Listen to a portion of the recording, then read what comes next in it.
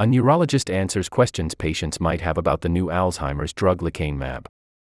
Gary Sticks.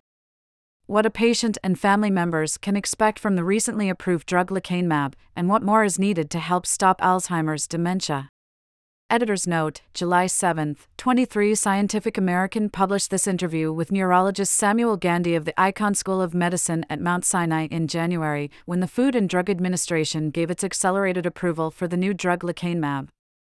The article has been updated to include information about the FDA's traditional approval of the drug, which was granted on Thursday. No drug with consistent statistical evidence from clinical trials had ever been found to slow the course of Alzheimer's disease before the Food and Drug Administration conferred its initial, accelerated approval, nod in January for Lecanemab, which clears the brain of the toxic amyloid protein that has been a primary target for drug developers.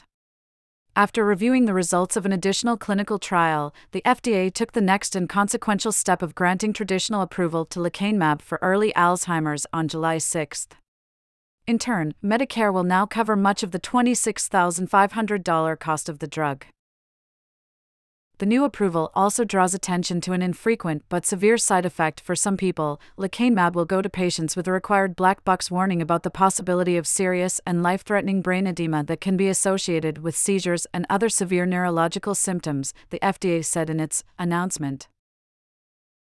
The drug, marketed as Lecanemab by the companies Eisai and Biogen, is by no means a cure for Alzheimer's.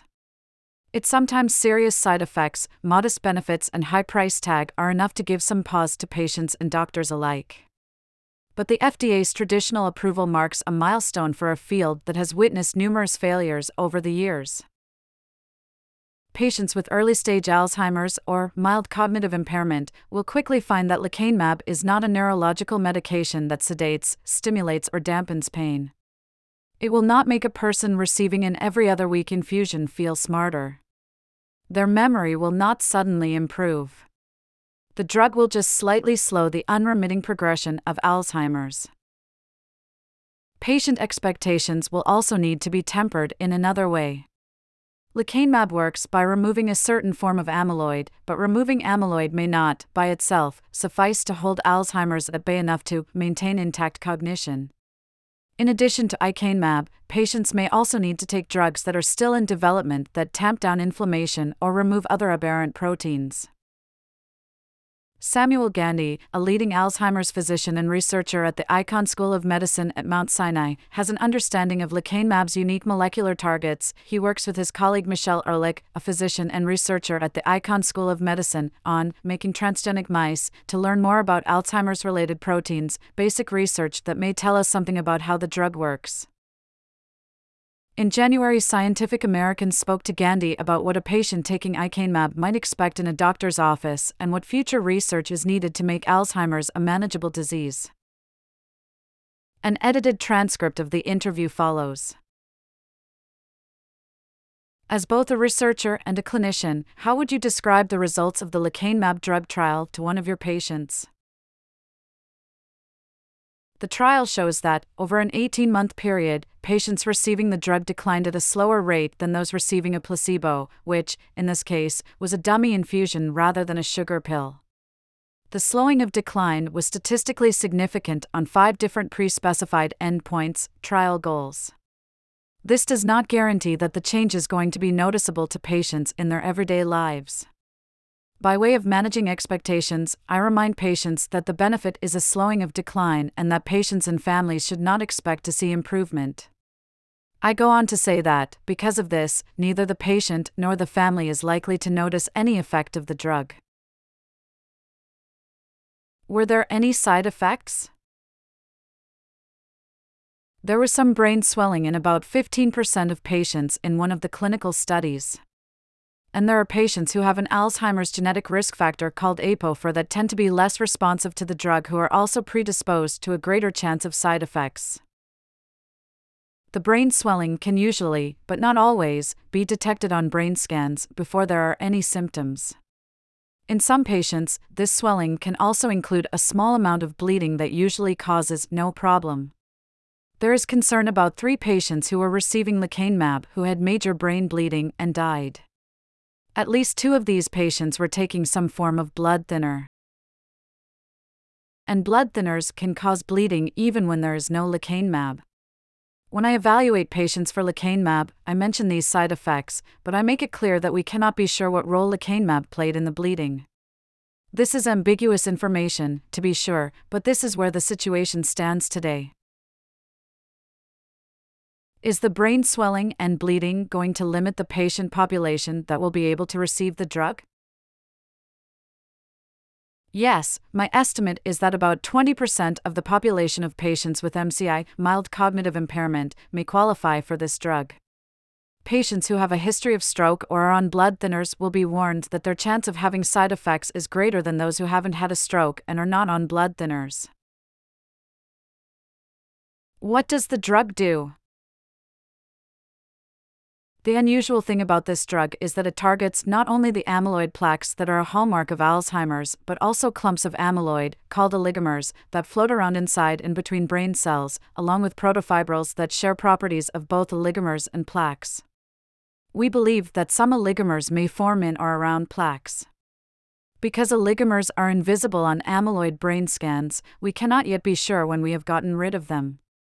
This is important because oligomers are even more poisonous to brain cells than plaques are. For a long time, there has been report after report of Alzheimer's drug failures. What is the importance of this drug approval? Because of the recent failures of drugs targeting plaques, might lecanemab be a test of whether future drugs should target oligomers instead? What this trial shows is that it may be best to target both oligomers and plaques. But it will also be worthwhile to continue trying to develop a blood test, spinal fluid test, or brain scan that will measure oligomers, which are currently undetectable in living patients. You mentioned before the need for a drug cocktail. What might go into it? The first two ingredients, I would think, would be an anti-amyloid drug like lecanemab and some anti-inflammatory molecule that targets microglia, the inflammatory cells of the brain. As amyloid begins to accumulate, that buildup triggers the activation of these microglia, the garbage cleanup cells in the brain. This is both good and bad. Microglia try to ingest amyloid and get rid of it, but once they are activated, dozens of microglial molecules cause inflammation that injures nerve cells and synapses and really compounds the problem. Many people know inflammation as the cause of the pain of arthritis, but inflammation contributes to the brain damage in Alzheimer's as well. Would tau and the tangles it creates be another target? I think that once we see what the anti-amyloid, anti-inflammatory combination looks like, we'll know whether we need to target the tangles that also affect the functioning of neurons.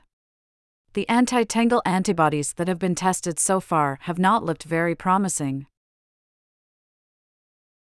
How long do you think it will take before patients will see these cocktails? The very first clinical trials for the inflammation modulators in microglia are only just beginning. None of them have given any results yet, so it's really impossible to predict.